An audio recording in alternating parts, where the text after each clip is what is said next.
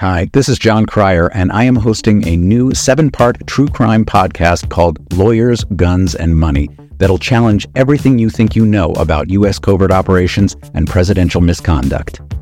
From Jack Bryan, the director of American PSYOP, comes the incredible true story of John Mattis, a newly sworn-in Miami public defender in the 1980s who has found himself completely in over his head. I step off the plane, and there is a van with a couple guys with Uzis. And one of them in broken English said, "Welcome to Bogota, John." Mattis' first felony defendant has been arrested for having a machine gun and tells Mattis a dangerous secret. He was shipping arms into Central America on behalf of the CIA. As a first-time lawyer, I want to act like I know what I'm doing. But with the help of a Colombian drug smuggler, how much money the CIA raised by hitting up drug dealers? A lot of money, millions of dollars. An Alabama mercenary, they were prepared to die to the last man. I saw this in them. I saw the fire in their eyes. And they made me their war chief. And a newly elected senator, John Kerry. We are looking at allegations of drug running, gun smuggling, conspiracy to commit murder and murder itself. He'll fight to free his client. The judge said, "Show me in a courtroom how we were at war." Expose an illegal war being run by the White House. I mean, I wanted him involved, but I didn't want to be on record as doing it. And somehow stay alive in the process. I just escaped a kidnapping by the CIA in Costa Rica. This is Lawyers, Guns, and Money. So you have a man in an Armani suit standing on the bow of a boat with a rocket launcher and says, "If I lose sight of you, I will launch. You will be vaporized." Available everywhere starting October 29th, or get it ad-free and early starting October 22nd at lawyersgunsandmoney.supercast.com. There you'll find bonus episodes along with exclusive content. Subscribe now. MSW Media. Hey everybody, it's AG and welcome to Refried Beans, where we play an episode of the Daily Beans podcast from the same week, either 1, 2, or 3 years ago, so we can see how far we've come. So please enjoy this episode from days gone by and note the date in the intro. Refried beans. I like refried beans. That's why I want to try fried beans, because maybe they're just as good and we're wasting time. We're swearing. Daily beans, daily beans. Daily beans, daily beans. Hello and welcome to the Daily Beans for Thursday, January 6th, 2022. Today, Merrick Garland delivers remarks putting to bed some of the questions about whether the Department of Justice intends to hold accountable the leaders and funders of the insurrection. Sebastian Gorka and the Pillow Man are the latest to sue the 1-6 committee as former press secretary Stephanie Grisham cooperates, and the committee considers holding their public hearings during primetime. I'm Allison Gill. Hey, everybody. Today, on the anniversary of the attack on the Capitol, aimed at usurping the peaceful transition of power, I'll be talking with one of the heroes that held the line that day, Officer Harry Dunn, who wrote an op-ed alongside Officer Gunnell about holding those responsible accountable. I'll be going over the speech Merrick Garland gave to the employees of the Department of Justice. And finally, I'll be joined by Amy Carrero for the good news later in the show. We do have a lot to get to, so let's hit the hot notes. Hot notes. As you may have heard, today, Attorney General Merrick Garland gave an incredibly important speech on the progress and the future of the investigation into the attack on the Capitol 1 year ago today. As we all know, many people have been left wondering what the Department of Justice has been doing or not doing because of its own policy. And because of that policy, as you know, the department is barred from discussing publicly specific crimes and ongoing investigations. And that silence has made Merrick Garland a target because politics abhors a vacuum. Real and reasonable concern has been growing, given no public indication of an investigation into the leaders, funders, and insiders of the coup. I was expecting Garland to come out today and continue with the rhetoric he's been limited to since the beginning. But in fact, he went quite a bit further than I expected him to go And he did it without violating policy, without jeopardizing investigations and prosecutions, and without violating the civil rights and civil liberties of current and future criminal defendants. Some of the standout moments in his speech today, for me, include his introduction, which laid out 3 main points that he would eventually tie together. He said, quote, "We will defend our democratic institutions from attack. We will protect those who serve the public from violence and threats of violence. And we will protect the cornerstone of our democracy, the right of every eligible citizen to cast a vote that counts." Now, the attack on the Capitol wasn't just about the violence that day. It was about a vast conspiracy that started much earlier to foment lies about voter fraud, which were designed to be used as a catalyst to raise money and then pass laws that threaten the right to vote, and the rise of domestic terror and extremism in the United States as well. And I'm glad he acknowledged that they are all inextricably tied together. He goes on to talk about the violent attack on the Capitol and says this: With increasing numbers of individuals having breached the Capitol, members of the Senate and the House of Representatives, including the President of the Senate, Vice President Mike Pence, had to be evacuated. As a consequence, proceedings in both chambers were disrupted for hours, interfering with a fundamental element of American democracy, the peaceful transfer of power from one administration to the next. Those involved must be held accountable, and there is no higher priority for us at the Department of Justice. Now, I think it's important he mentioned the peaceful transfer of power, because that relates to something I've been mentioning over and over again ever since Liz Cheney said it during Mark Meadows' contempt of Congress hearings. And that's 18 U.S. Code 1512C2, obstruction of an official proceeding. That is a crime that carries the same sentence as seditious conspiracy, a max 20 years, but it's far easier to prove with a more robust history of precedent. And as you know, 5 federal judges have now upheld the Department of Justice's application of 1512C2, and I'm glad he connects it here. Garland then goes on to emphasize how we cannot overstate the heroism of law enforcement that day. He names the 5 officers that have laid the greatest sacrifice upon the altar of democracy: Officer Brian Sicknick, Officer Howard Liebengood, Officer Jeffrey Smith, Officer Gunther Hashida, and Officer Kyle DeFreitag. Now, later in this show, I will be joined by Officer Harry Dunn to discuss his Washington Post op-ed penned along with Officer Gunnell about how the government they defended a year ago today has a duty to hold all the perpetrators accountable. Garland, back to his speech, then addresses the immense size and scope of the January 6th investigation. He refers to, quote, 5,000 subpoenas and search warrants, seized approximately 2,000 devices, poured through over 20,000 hours of video footage, and searched through an estimated 15 terabytes of data. We have received over 300,000 tips from ordinary citizens who have been our indispensable partners in this effort.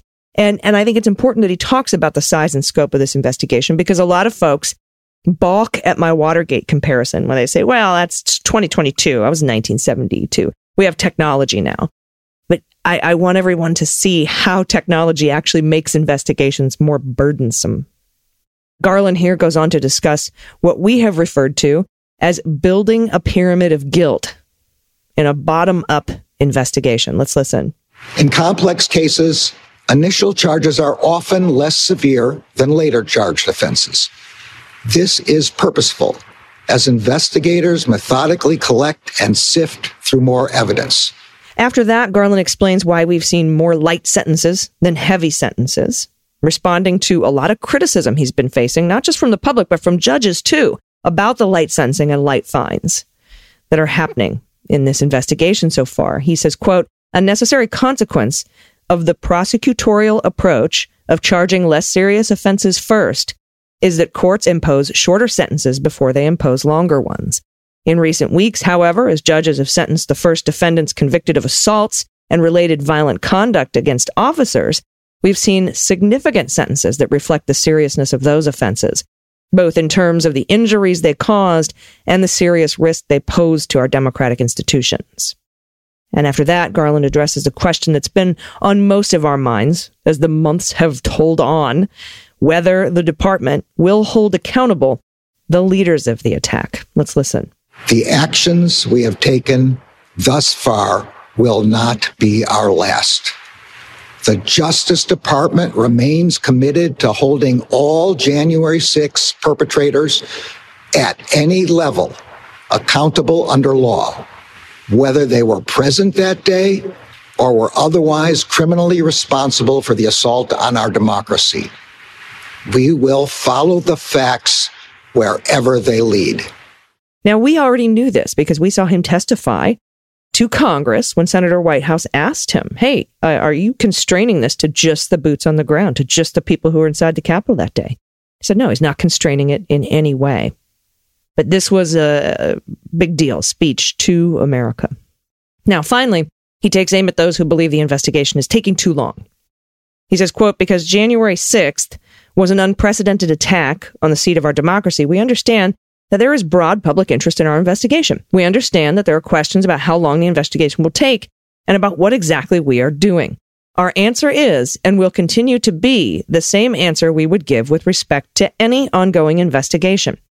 As long as it takes, and whatever it takes, for justice to be done, consistent with the facts and the law. I understand this might not be the answer some are looking for, but we will and we must speak through our work. Anything else jeopardizes the viability of our investigations and the civil liberties of our citizens. Everyone in this room is familiar with the way we conduct investigations, and particularly complex investigations. We build investigations by laying a foundation. We resolve more straightforward cases first because they provide the evidentiary foundation for more complex cases. Investigating the more overt crimes generates linkages to less overt ones. Overt actors and the evidence they provide can lead us to others who may have also been involved. And that evidence can serve as the foundation for further investigative leads and techniques. In circumstances like those of January 6th, a full accounting does not suddenly materialize. To ensure that all those criminally responsible are held accountable, we must collect the evidence. We follow the physical evidence. We follow the digital evidence. We follow the money. Now, to me, it doesn't get much clearer than that. And I'm exceedingly happy that the Attorney General addressed the real and reasonable concerns many people have had regarding the urgency, scope, and the intention of the most consequential investigation in our nation's history. I hope this puts to bed many of the concerns I've been hearing, though I understand it does not address them all. I will discuss some of those issues with the author of the book Compromised and former Mueller prosecutor Pete Strzok on this Sunday's Mueller, She Wrote, and I hope you listen to that. I would like to thank everyone who stood by me in what may have seemed like a fierce defense of the Justice Department, even though I'm equally as critical of them. It's been a never-ending onslaught of personal and political attacks that had just about blown me over. But today, Attorney General Merrick Garland assuaged my concerns, vindicated the arguments I've been making over the past several months, and I'm glad I continued to stand up for what I believe is correct. And I want to thank you all for being there for me, especially when things seemed their bleakest. It wasn't always easy. Again, were all my questions answered today? No. I will continue to ask the D.C. U.S. Attorney's Office as often and in as many ways as I can for consideration of the Mueller obstruction of justice charges, as I believe a failure to do so would be a dereliction of duty, and it would invite future despots to skirt the rule of law without fear of consequences. But after the remarks today, I feel better about this issue being addressed. And time will tell. Those statutes of limitations are coming up in just about 4 or 5 months. Now, over to the committee. Chair Benny Thompson of the January 6th committee is said to be considering rare primetime hearings to build the maximum audience for public testimony about the events of January 6th. A committee aide told Axios that members are still discussing potential formats and timing for the committee's hearings, and Benny Thompson told Bloomberg the hearings could open in late March or early April, which is later than I think we were expecting. I was thinking end of January for some reason, although no one really said that. I think that was just sort of the place everybody fell, because I think they said early next year. They could extend into summer as well. And while many like John Dean and Joel Wine-Banks want the hearings to begin as soon as possible, and I don't disagree, there may be many reasons they aren't, including but not limited to all the stonewalling of some of the more recalcitrant witnesses, the multiple lawsuits filed against the committee, and the sheer magnitude of the probe, which we got a better glimpse of today. The committee knows it's on a timeline. it may be politically advantageous to have the hearings closer to the midterms, with the final report said to be due out before the election in November. The committee has said it would make any and all necessary criminal referrals before the end of this Congress. And even if the GOP were to win one or both chambers in the midterms, I'm going to do everything I can to make sure they don't. And while they could make life miserable for the Department of Justice if they took over, they cannot ultimately stop a Justice Department investigation. Nor can they carry out another plan I've heard floated, impeaching and removing Biden and Harris to install their Speaker of the House as president. Removal after impeachment requires 2/3 vote in the Senate. And that is not a Senate rule that Mitch McConnell can just change with a simple majority or a filibuster carve-out. It's embedded in the Constitution. It would not prevail in court, even if it ever got there.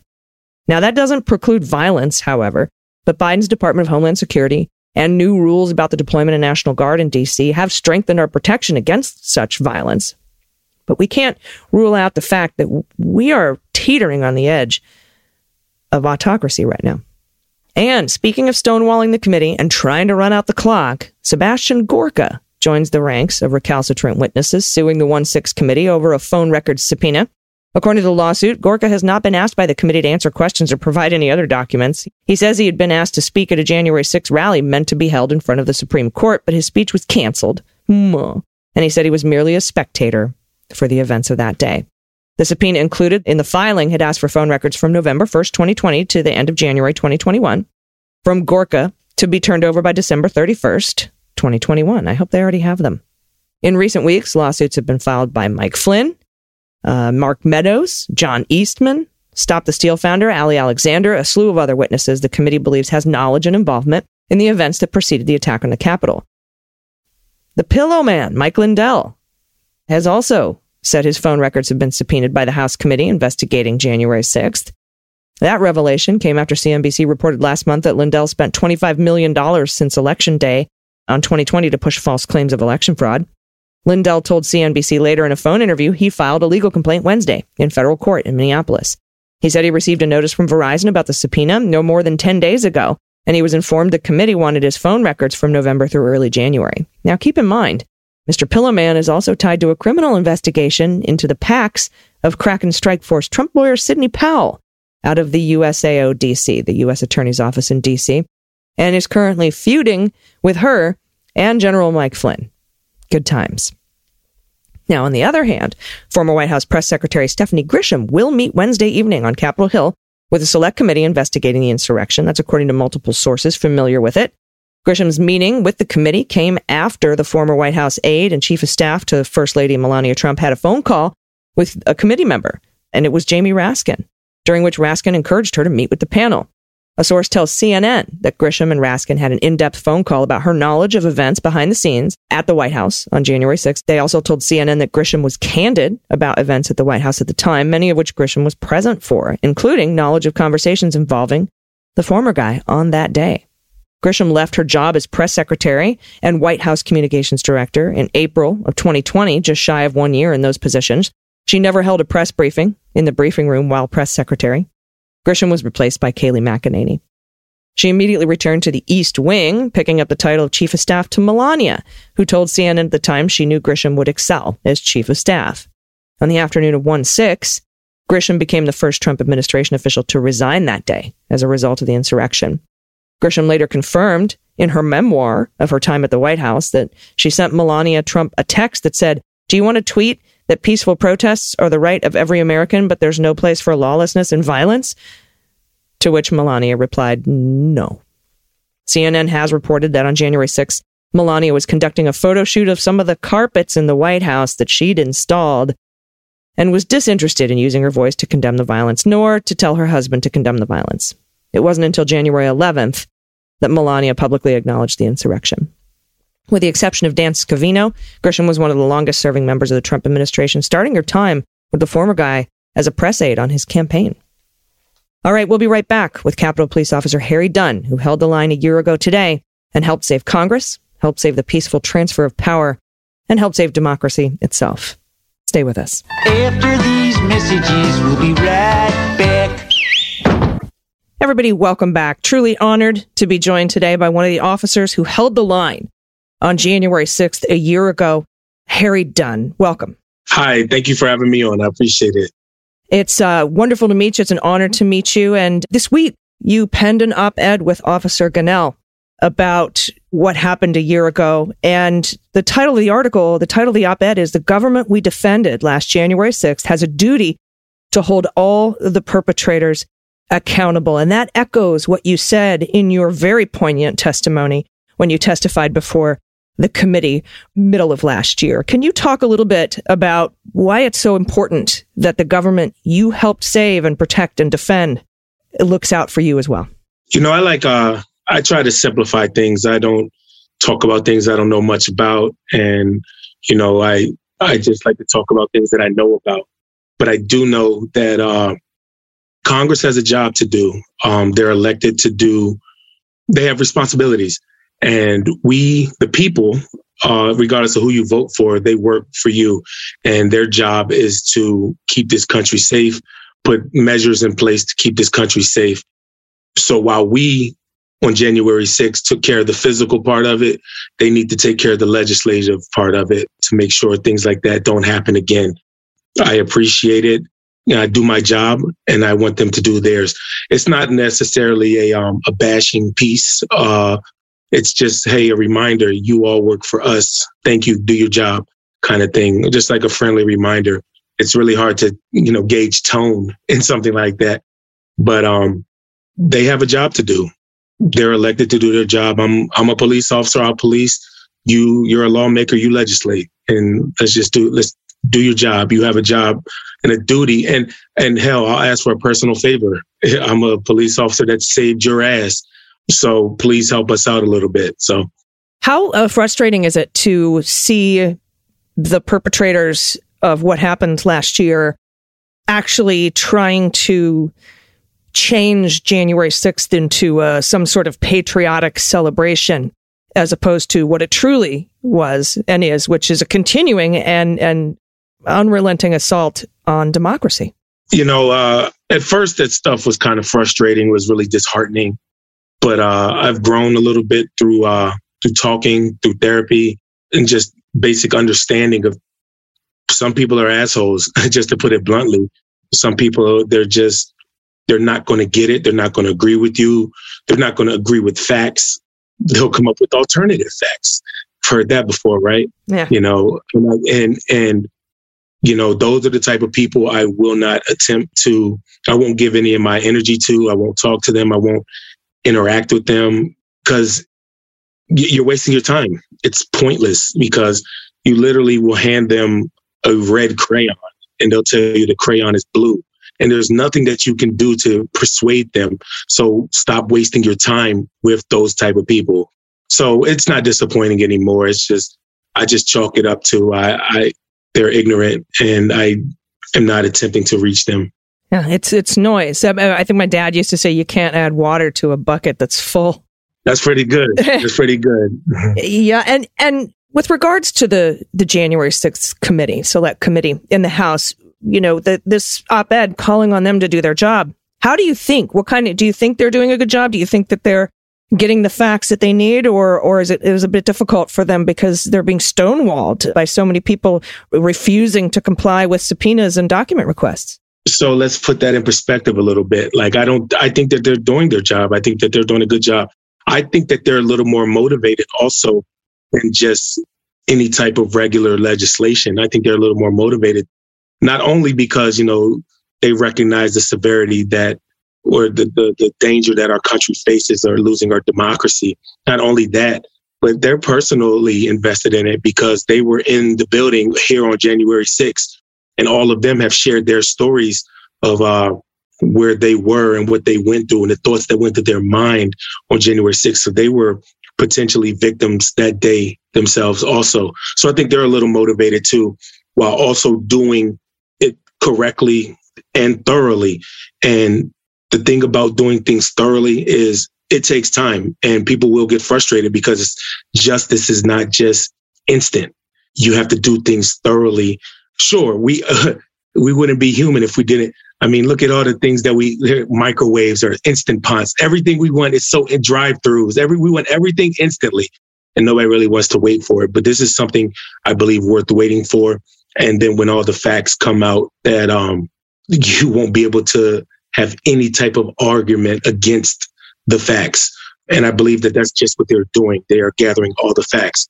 And to your other point about them being stonewalled, they're not really.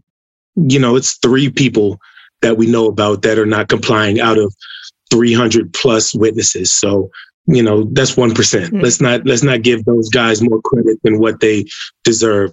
Honestly, this is just my opinion. I have no privy info to the committee or anything like that, but I believe that they can make their case without those 3 individuals. It just makes them look even worse, I guess. And like I said, that's my opinion. That's not, not based on anything. But I also think that, the stonewalling that the courts are actually moving fast with the, the recent due process, and you know what? And the former president, he's allowed to do that. Like, that's within his rights to appeal to the courts. I mean, as a personal citizen, I'm like, whatever, it's BS. But that's also part of democracy too. We can't be one-sided when it comes to democracy. We have to, even if it's something that we don't like or agree with, if it's the law, if it's the rule of the land, then, we have to let it play out. I think it's going to play out favorably for the people who want to see accountability served, but we just have to wait and see. Yeah. And speaking of what you brought up about instant gratification, you're talking mostly about Congress and the 1-6 committee in this piece with Officer Gunnell, and you directly defended Congress, but you also indirectly defended and saved democracy in general and our government in general, which includes the executive branch. And the Department of Justice is taking a very long time to, and of course we don't know much about what they're doing because it's built into their policy that they aren't allowed to talk about it. What are your thoughts on criminal accountability for this? Because, like you said, and you're in law enforcement, and we know this, just because 3 people are stonewalling, just because the 3 people are stonewalling out of 300 that are cooperating, you generally, when you're going after a criminal, you don't really get the cooperation of that criminal, and they still end up going to jail. So I'm wondering what you think about what's going on with the DOJ or what might not be going on with the DOJ. We know we're expecting Merrick Garland to make a statement here. And that he will have made this statement by the time this interview airs, but they are being pretty quiet. And this is only like speculation. Like I said at the beginning, I only like to talk about things that I know about. But so my opinion about this is, we've never seen anything like this happen before. So was there any precedent to judge it off of? Like, oh my gosh, they should have had this wrapped up. According to who? According to what? So I don't know. I'm 38. I can't think back that, I can't go back that far in time and think about things that may or may not have happened before in history. So there's no comparative. For me, it's not. So I can't really say, what is taking so long? I don't know. I don't know. I'm frustrated just as an individual, but I'm sure the gravity of this incident, it's unprecedented.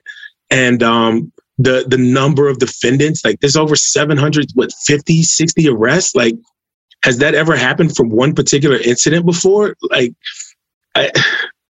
I don't know. So, I mean, I feel you. Because people are like, oh, it should have been wrapped up by now. And I'm like, you're comparing this to what, the last attack on the Capitol? Yeah, exactly. So, yes, it's frustrating but I guess we just have to wait and be patient.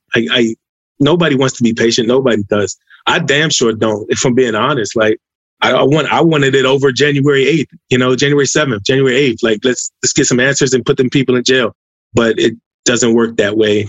And, if you don't like it, let's vote. Let's change put some people in office that agree with your policies, then align with your vision, your views. I think that would be a cool thing to do. How do you commemorate January 6th? Let's get a bunch of people registered to vote. How about that? Because I am in the solution business. We got a bunch of problems that exist. All right, okay, let's fix them. and you ask people for solutions, and everybody's quiet then on solutions. But everybody's so vocal about expressing their problems. Okay, let's solve them. Let's realistically solve them. I think a great solving to a solution to a lot of the problems that people are expressing is, hell, let's get a lot of people registered to vote. So that would be my request. If y'all want to honor people on January 6th and commemorate that, register somebody to vote. I don't know. Well, I think that's an excellent idea. And I really appreciate your time today. Everybody check out the op-ed by Officer Dunn and Officer Gannell. It's called "The Government We Defended Last January 6th Has a Duty to Hold All the Perpetrators Accountable." Again, I thank you so much for your work and your dedication, your patriotism, and I appreciate your time today. Harry Dunn. Thank you so much. Nice talking with you. Everybody stick around. We'll be right back with the good news. Hey, everybody, welcome back. Who likes good news? Everyone? Then good news, everyone.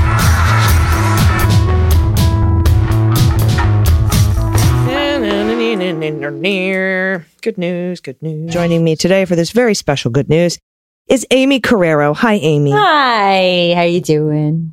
I'm good. How are you? I had a day. So. Oh, I know. I've been, I don't know. I've just been watching you via Twitter like a real creep. I can always tell by your tweets what kind of day you're having. Yeah, the ones that end with, do what you want. Just do what you want, which honestly is the mood for 2022. Like, fuck off, man. Yeah. Do what you want. Like, I don't even know. I don't even know anymore. Yeah. Do what you want. I'm here for this energy. I really am. Good. And this is like my new thing too. Like going forward from today, I'm going to stop with anyone who wants to come and attack my whatever blind faith in the Justice Department, or which is not true. I have several criticisms. I talk about them all the time. Yes. Or, what about this? What about that? Whatever it is, you know what? Or I'm not satisfied. We'll see. I hate when it happens. You know what? Block. Water off the bat. Okay. Yeah. I don't need it. And we don't need this stress. We are stressed enough. You know what I mean? Mm-hmm. I saw that there's this tweet that's going around it's been going around for months, but it was like, sorry if my 180 character tweet doesn't encompass your entire life's fucking experience. You know what I mean? Yeah. Yeah. So it's blockity block or mute, whatever. Yeah, just mute, whatever. I'm not even gonna probably get all super defensive and block people, but I don't have to answer to that anymore. You don't have to answer to a bunch of numbers, no face. Yeah. So anyway, I'm very happy about that going forward. Because I always people would have issues or questions or criticize, and I would always want to answer it and stuff. I'm like, you know what? I don't owe them that. No. And so, and none of y'all do. Don't even bother with it. If people want to do what they want to do, I'm just going to put my head down, report the news, talk about what I know to be real. It's always come out to be mostly correct. So there's this, one of the things my husband and I have been doing in this second lockdown or whatever we're going through currently is we're watching all the Marvel movies. And there's this great quote at the end of Captain Marvel where the Jude Law character is like, prove to me that, you have to prove this to me. And she just very calmly comes up to him and says, I don't have to prove anything to you. I don't owe you anything. And it's just that's the vibe. That's the vibe. Yeah. Never complain, never explain. Yeah. Bye. The end. Glad we got that off our backs. Heading into a new year. And I'm very excited about today's good news. And if anyone has any good news they want to submit, or, cases for Amy's Court, or What the Mud, or Find the Cat, whatever shit kids say, shit grandparents say, shit you say, whatever you want to send in, you can do it at dailybeanspod.com. dailybeanspod.com. Click on contact. I'll kick us off with a submission from Allison, pronouns she and her. Hey, ladies of the beans. After gushing over my shirt, I thought I would provide a link for where I got it. Legendary Roots, with a Z, makes an assortment of Black excellence affirming merchandise, and my Protect Black Girls shirt is one of the best purchases I made in 2020. Aw. Keep on being awesome. Here's a link to the website. Also, apologies. I'm pretty sure I spelled Amy's name wrong in my last submission, and I feel guilty for getting it wrong. Oh, so it's great. Yeah. You know, we got bigger problems. I actually like AMY. I often wonder why my parents chose AIME. Yeah, different. To be different. Yeah. You're special. But thank you for that, Allison. It is a very cool shirt. So it's legendaryrootswithaz.com, and you can check it out there. Love it. Okay. Oh, very cute pic of a baby and the shirt. But really, the baby steals the show, I gotta say. So sorry about it. Okay, next up, we got Cindy, pronouns she and her. I just want to let you know that I look forward to the beans every morning. I enjoy the swears a lot. I have submitted a pet tax for your enjoyment. Cosmo Stormtrooper is my 5-year-old hedgehog, and Cooper, our 4-month-old Australian cattle mix. He came from our local shelter and is just the sweetest guy. Wow. Wow. Look at that little facey. He looks like he has thigh-high boots on. I know, he's so cute. And then look. The hedgie. That's a fucking cute hedgehog. Yes, it is. Their little noses and their little spinies. I love those guys so much. But that puppy's face looking up at you with the ball. Yeah. So adorbs. Thank you for that. I appreciate that very much. Next up, Paul, pronouns he and him. Dear Allison and Dana, the good news from Susan on Wednesday about her child that was transitioning also made me choke up. Our daughter came out to us her senior year in high school. My wife and I were not too surprised. She had dated a couple guys in high school, but in retrospect, the relationship seemed more friend-like than romantic. I think my wife and I took her breakup with her first boyfriend, whom we loved, harder than our daughter. In the spring of her senior year, there was a lot of whispering with her friends in the backseat of the car on the way to the volleyball practice, so we knew something was up. She soon announced to my wife that she had asked a girl to senior prom, and they made a beautiful couple. As the previous good news put so well, it's not necessarily about needing to understand. It's about love and support. As a 60-year-old cisgender male, there's only so much I can understand about a 25-year-old gay woman, even if she is my daughter. Like most good parents, my only hope for my daughter is that she's happy as possible and to support whatever makes that happiness the greatest, whether I understand it or not. While we and the rest of my daughter's extended family have welcomed her partner into our family, unfortunately, her partner's family is not so understanding and has no interest in meeting my daughter. Hate that. To put a little happy icing on top of this good news cake, my daughter has recently been accepted into medical school. Oh, shit. And we'll be starting year 1 in August. Not to make it too easy, her med school is in Provo, and she and her partner are a bit nervous about how difficult it will be for a gay couple in Utah. I guess they will find a community, even deeply in Mormon land. They will. They will. Thanks for all you do to entertain and support your community. I truly appreciate it. As Pod Pet Tax, including another picture of Luigi. You can never have too many Luigis. Trying to figure out the water fountain he got for Christmas. His strategy is to sneak up on it from behind. Luigi. Oh my God. That's a really funny photo. We had a tuxie named Guido. He was named after Father Guido Sarducci. Father Guido Sarducci. Is that the Luigi's tail coming out through the hole? What is that? Oh no, maybe that's just like a hose. No, I think it's just the intake for the water to pump it back out the top or something. Oh my God. That's very cute. And thank you for sharing that story. Absolutely great. Oh, I love that. And they will find a community anywhere for sure. Next up from Eric, pronouns he, him. Hello, DG, AG, AC, and the DB crew. First, thank you. Thank you for being there as a stable voice of news and truth through listener gestures at the world and then some. Some good news I want to share about the orange stripy boy in the attached pictures. My wife and I are volunteer cat fosterers, and 11-year-old senior cat Bootsy came to us in August 2021. He was at a shelter that does not have a no-kill policy. It was his last day to be pulled, so we got him. He was emaciated and terrified, likely in dental pain, serious periodontal disease and rotten teeth, and had a very upset tummy. When we let him into his room, much to our surprise, he immediately squeezed under an armoire with only a 3.5 inches of clearance, where he spent weeks hiding anytime a person entered the room and not always managing to get to the litter box in time. He wouldn't even come out to eat. That is remarkable given how much he loves to eat now, and shows how terrified he must have been. For several weeks, we never heard a sound from him but a hiss. He had no voice for weeks, and it took months before he started meowing. His condition was heartbreaking. We didn't know his past history, only that he was an owner surrender because his last owner couldn't take care of him. With fearful semi-feral cats like he was, recovery can be very slow. And much like the fabled snail climbing a tree, is a series of small progressions and small to medium regressions, but he was worth it.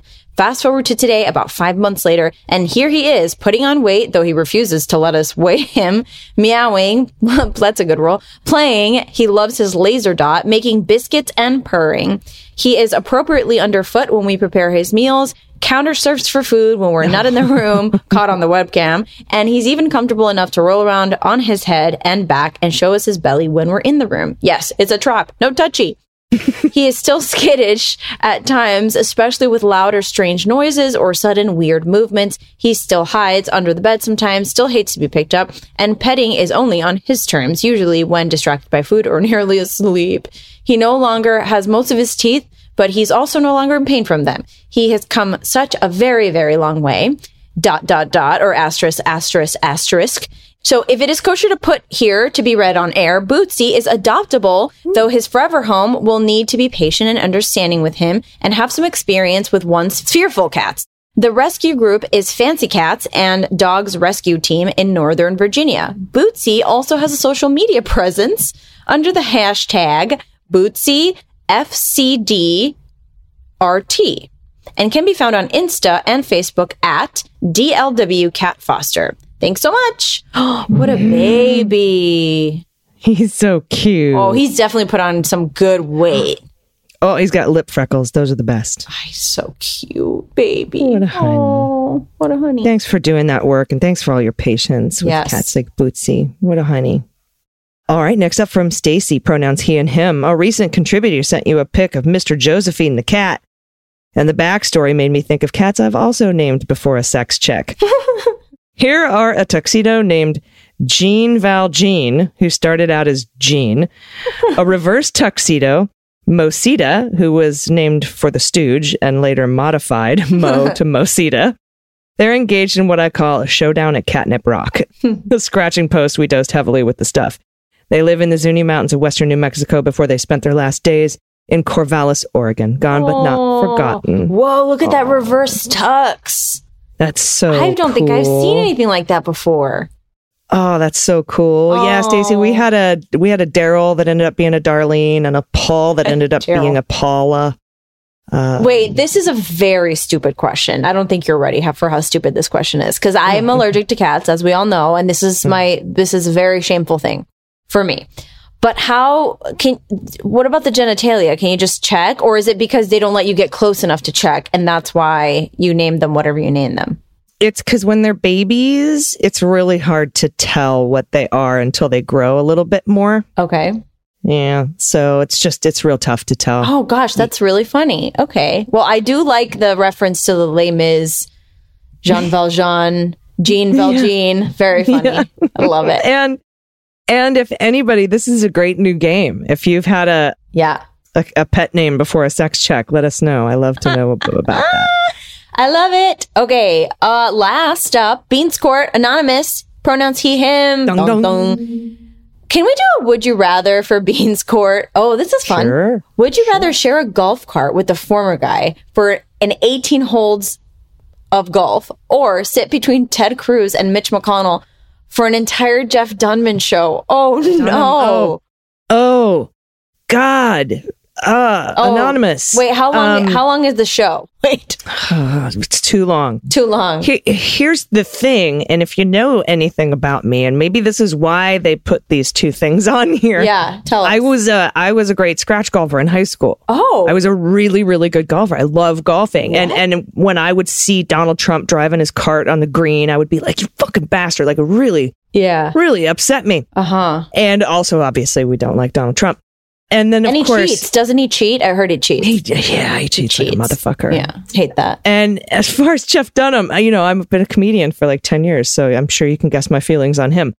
I'm gonna have to go with the Jeff Dunham show, because it's going to be shorter than 18 holes. Yeah, for sure. I was gonna say, I don't know much about golf, but I know that it can take half the day. I mean, it can be like a very long situation. And I can't listen to Donald Trump talk about himself for fucking 6 hours. Yeah. So maybe the show, because then the show for sure. Oh God. Good one. That's a tough one. That is a good one. Yeah. Good one. I feel like you know me, Anonymous. I feel like you know me. Yeah. I feel like the way to go, like if you're seated in between, you just like fart a lot. Like that would be my secret revenge. I would just like fart and make it so impossible for them to enjoy themselves.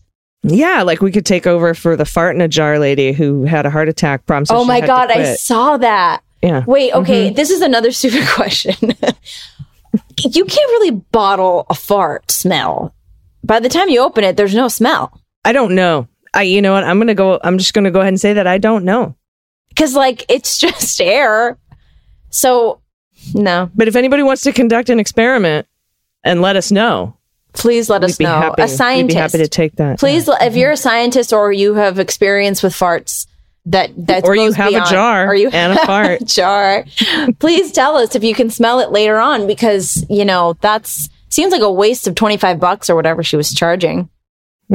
You will have to make sure though before you close said jar that there is actually a fragrance to it, because you don't want to just fart in a jar and if it happens to be a non-smelly fart, you never know. That's true. You have to make sure you have that control in the experiment. Then you might suck all the air out. You might suck all the aroma out. I'm just saying.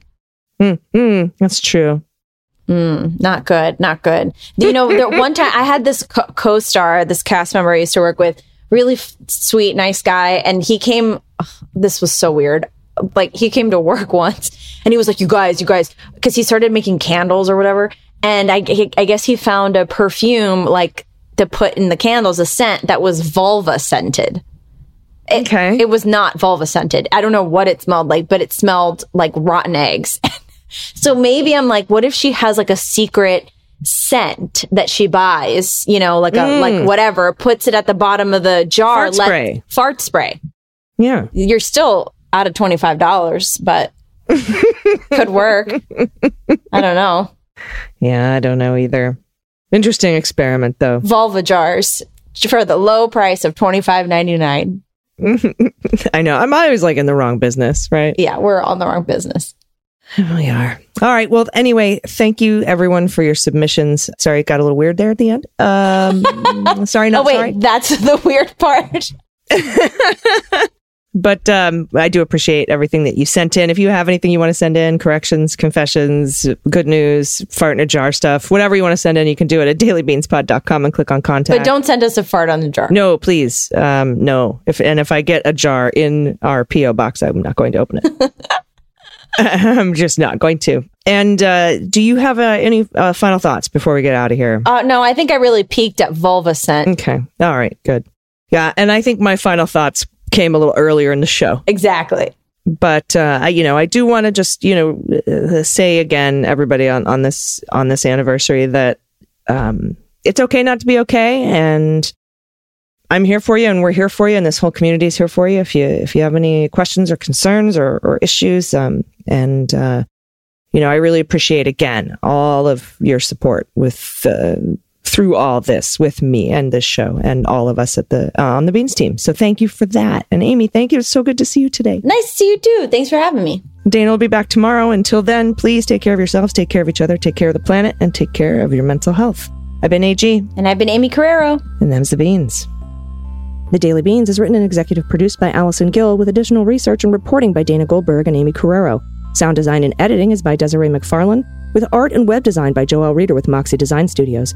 Music for The Daily Beans is written and performed by They Might Be Giants, and the show is a proud member of the MSW Media Network, a collection of creator-owned podcasts dedicated to news, politics, and justice. For more information, please visit mswmedia.com. Refried beans. I like refried beans. Hi, this is John Cryer, and I am hosting a new 7-part true crime podcast called Lawyers, Guns, and Money that'll challenge everything you think you know about U.S. covert operations and presidential misconduct. From Jack Bryan, the director of American PSYOP, comes the incredible true story of John Mattis, a newly sworn-in Miami public defender in the 1980s who has found himself completely in over his head. I step off the plane, and there is a van with a couple guys with Uzis. And one of them in broken English said, "Welcome to Bogota, John." Mattis's first felony defendant has been arrested for having a machine gun and tells Mattis a dangerous secret. He was shipping arms into Central America on behalf of the CIA. As a first-time lawyer, I want to act like I know what I'm doing. But with the help of a Colombian drug smuggler, How much money the CIA raised by hitting up drug dealers? A lot of money, millions of dollars. an Alabama mercenary, They were prepared to die to the last man. I saw this in them. I saw the fire in their eyes. And they made me their war chief. and a newly elected Senator, John Kerry. We are looking at allegations of drug running, gun smuggling, conspiracy to commit murder and murder itself. He'll fight to free his client. The judge said, show me in a courtroom how we were at war. Expose an illegal war being run by the White House. I mean, I wanted him involved, but I didn't want to be on record as doing it. And somehow stay alive in the process. I just escaped a kidnapping by the CIA in Costa Rica. This is Lawyers, Guns, and Money. So you have a man in an Armani suit standing in the bow of a boat with a rocket launcher and says, if I lose sight of you, I will launch. You will be vaporized. Available everywhere starting October 29th, or get it ad-free and early starting October 22nd at lawyersgunsandmoney.supercast.com. There you'll find bonus episodes along with exclusive content. Subscribe now.